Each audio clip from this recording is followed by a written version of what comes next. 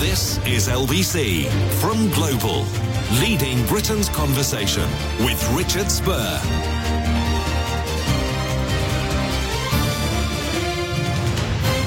Yes, we have to move on. We have to move on. Things are happening apace. I'm Richard Spurr, and the Kremlin has said that Joe Biden's war criminal comment is unforgivable, accusing the West of behaving in a disgusting way. The irony. Insisting it's putting colossal energy into peace talks, Russia also accused Ukraine of dragging out the negotiations and said its conditions for ending the conflict are absolutely clear. This morning, I'm asking you, what on earth further does Vladimir Putin need to do before NATO gets involved with its troops? 0345 6060 lots of calls from you this morning. I'm going to take some more of those in a little while. First, though, I want to bring in Simon Marks, because Russia has reacted in this supposedly angry way to Joe Biden's comments that Putin is a war criminal, which he clearly is. And Simon is our Washington correspondent. He joins me now. Simon, just comment on what's playing out here.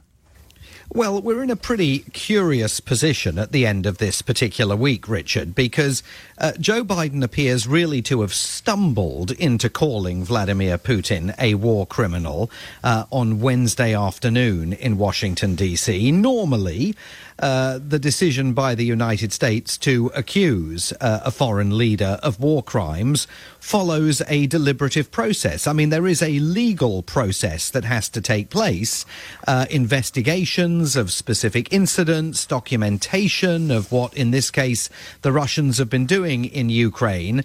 And yet yesterday, President Biden, at the third attempt that reporters made to get him to answer the question, said, yes, I think Vladimir Putin's a war criminal. And the White House insisted that he had reached that conclusion in very large measure based on what he had seen on television.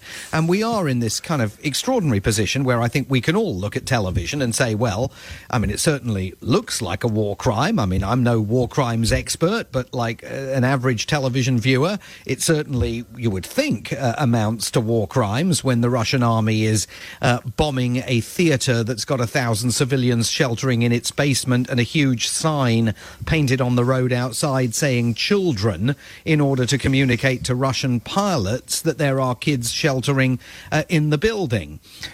Today here, the Secretary of State, Antony Blinken, weighed in on this particular issue because he really had to. I mean, it was necessary for him to do so during an appearance that he was making before reporters at the State Department. Yesterday, President Biden said that, in his opinion, war crimes have been committed in Ukraine.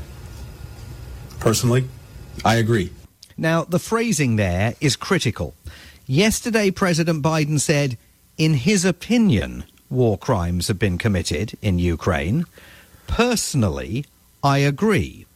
So we appear to be in a situation where the President of the United States and the Secretary of State backing him up are speaking there in their personal capacity, not necessarily expressing the viewpoint of the US government, because efforts are still underway within the government to establish and begin the investigation that will eventually determine whether indeed the United States formally accuses President Putin and other members of his inner circle of war crimes. So listen to what the Secretary of State said when, again, after multiple attempts by reporters to pin him down, he finally addressed today the question of whether, having accused Vladimir Putin of war crimes, the United States still recognized him as the legitimate leader of Russia, still recognized him as the person with whom ultimately the United States needs to be negotiating and with whom the United States needs to be dealing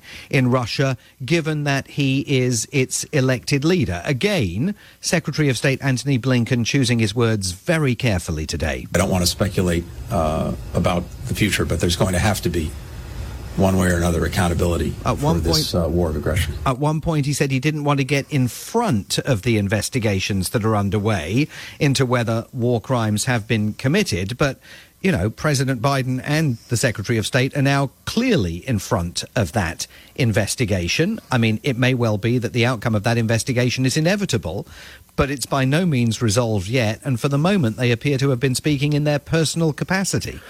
To what extent, though, Simon, do you think that Joe Biden is being so reticent when it comes to Ukraine and Vladimir Putin in order to appease his electorate? He doesn't want to be seen as his predecessors may have been, as somebody who, is likely to commit American lives in any sort of conflict. No, I think there's no question that that's absolutely accurate, and President Biden will have seen polling several weeks ago now, just before the invasion began, that suggested that only 26% of the American people believed that the United States should play a major role in the crisis in Ukraine. So he's very aware of the fact that he ran for office as the man who was going to disentangle America and its armed forces from conflicts in faraway places of which the American people knew little, and in the case of Ukraine, many Americans can't find it on the map. On the other hand, those searing images that we've all witnessed over the last 3 weeks are also themselves affecting public opinion here. We heard from the Secretary of State today that the United States is now preparing to fast-track a situation where Ukrainian refugees may be allowed to resettle in the United States. That debate here has not really begun yet. It certainly hasn't been anywhere near as voluble as the discussions that have been taking place in Britain about resettlement are concerned. There's no doubt that the public consciousness is increasingly enraged by the signs of civilian slaughter and the imagery that are being seen every day. And also no question that appearance before a joint session of Congress on Wednesday by the Ukrainian President Volodymyr Zelensky absolutely hardened attitudes about the extent to which the United States should be doing more to assist Ukraine. Take a listen to what Republican Congressman John Cornyn of Texas had to say in the aftermath of that speech by Volodymyr Zelensky, where he demanded a no-fly zone and fighter jets, two things that currently the Biden administration doesn't want to give him. Where does the Biden administration get off saying, well, we'll give you this, but not that, when people are trying to defend their very lives and their national sovereignty? We should not dictate from Washington, D.C. what sort of weapons they can get access to. Provide them everything they need in order to defend themselves and their country and defeat Vladimir Putin. And we are seeing signs of Republicans and Democrats coming together over the next few days, I think, to pressure the White House, particularly on this issue of fighter jets. Remember that last week the White House sort of pulled the rug out from underneath the Polish government after it said it was ready to send MiG fighter jets to Ukraine. The United States essentially blocked that by saying they would play no role in facilitating the transfer of those fighter jets. But it's interesting to hear a Republican like John Cornyn articulating those viewpoints, because the Republican Party itself has been really split asunder by this crisis. I mean, you've got the Putin wing of the Republican Party, led by Donald Trump, by Tucker Carlson on Fox News, by a whole host of other figures, including Congressman Madison Cawthorn, who last week described President Volodymyr Zelensky as a thug.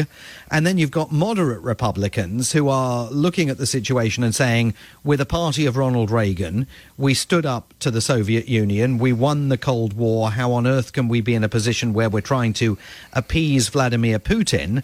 And you've got people in the middle within the Republican Party who are saying the best thing we can do is simply target Joe Biden and accuse him of being weak, because public opinion about Putin is going to swing so much against the Donald Trumps of this world, who have described Vladimir Putin as savvy and a genius, that the Republican Party runs the risk of being caught very much on the wrong side of history here. Yeah, it's astonishing, really, isn't it?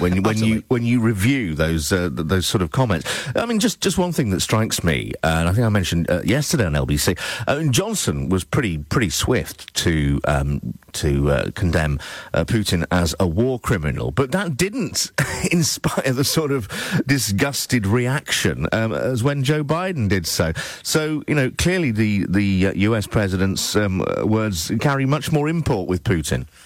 Yeah, I think that's right. I mean, there's no question that the Kremlin is going to be more concerned about what they hear from the United States than about what they hear from any single individual European government. I mean, Joe Biden himself is in a curious position, though, because he is, on the one hand, trying to avoid, under any circumstances and at all costs, being dragged into a broader conflict that sees the United States sucked into war with Russia that he has already predicted would be World War III. On the other hand, there are some prominent figures within his own party, including Nancy Pelosi, the Speaker of the House of Representatives, who this week was expressing great angst over the fact that the United States did nothing to attack that stalled Russian military convoy while it was still stalled, suffering from, we understand, flat Chinese tyres on its tanks and armoured personnel carriers before those tyres were replaced, and it was then able to continue its moves towards Kiev. The broader question is, where is the red line that would lead to what Joe Biden has characterized as World War III? If you think that fighter jets are a problem, you don't want to provide the Ukrainians with fighter jets that their pilots can use to drop bombs on Russian tanks, because you think that will be seen as, the Americans entering the war or NATO entering the war by Vladimir Putin. Why do you think it's okay, as the president announced yesterday, to send drones to the Ukrainians that are absolutely capable of dropping bombs on Russian tanks? I mean, this is a really opaque line, and the slope is extremely slippery, which is why this remains potentially such a danger in terms of becoming a broader conflict. And finally, Simon, just talk about the meeting with Biden and Xi Jinping. Well, this is a big moment. It's coming up in a few hours' time. President Biden will be holding another virtual conversation with President Xi Jinping, and it's critical because this comes at the end of a week in which the United States claims that Russia has asked the Chinese to provide military equipment to Russia to compensate for some of the battlefield losses that it's already experienced in Ukraine. The Chinese insist that's misinformation.